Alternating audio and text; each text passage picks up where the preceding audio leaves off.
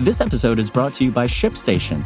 You know, some things take a lot of work, like sending little robots to far-off distant planets. And just as that's challenging, so too is running a successful e-commerce business, especially when there's so much to do. So I want to introduce you all to ShipStation.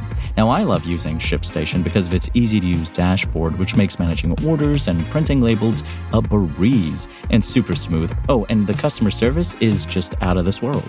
It's exactly what you need to help grow your business. Sign up for your free 60-day trial at shipstation.com/technews. That's shipstation.com/technews. The NYPD says New York City homicides and shootings dropped for a second straight year. It's Tuesday, January 2nd, and this is your New York Daily News. Today's forecast calls for sunny skies in New York City with a high near 43 and a low near 33. Before today's top story, when New York City's first baby of 2024 entered the world at the stroke of midnight Monday morning, the newborn boy immediately took after his father. They were both delivered by the same doctor. Yet, Dr. Sherman Dunn of South Brooklyn Health in Coney Island wasn't aware of the curious twist of fate at the time.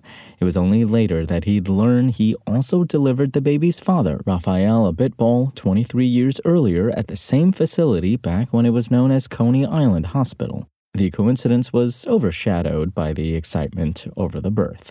Baby Abitbol, who weighed in at 7 pounds 13 ounces, and his mom were doing well on Monday, the hospital said. Find this story and more at nydailynews.com. New York City homicide and shootings dropped in 2023 for a second straight year, NYPD data show. There were 380 murder victims last year, an 11% decrease from 2022 when 429 people were killed, police department data ending December 24th show. The NYPD recorded 967 shootings in 2023 compared with 1,277 in 2022, a drop of 24.3%, and there were 405 fewer shooting victims in 2023 compared with 2022's 1,546, down 26.2%. Homicides and gun violence spiked after the pandemic, with 488 murder victims in 2021, prompting Mayor Adams and former Police Commissioner Keishan Sewell to roll out a new anti-gun unit in March 2022.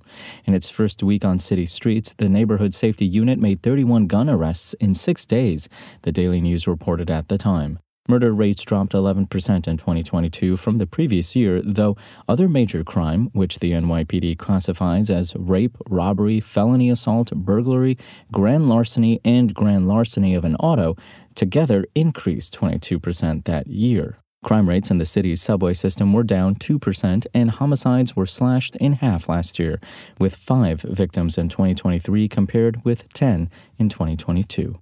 For more on this story and for the latest in New York City politics, visit nydailynews.com and follow us on social media at nydailynews. Thanks for listening. My name is Imran Sheikh.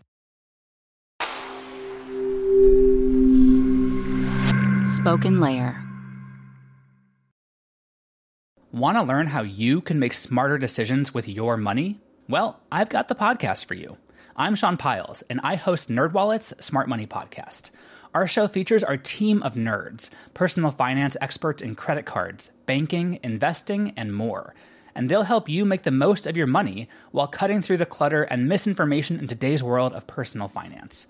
You'll get clarity on strategies to help you build your wealth, invest wisely, shop for financial products, and plan for major life events. Listen to NerdWallet's Smart Money Podcast wherever you get your podcasts.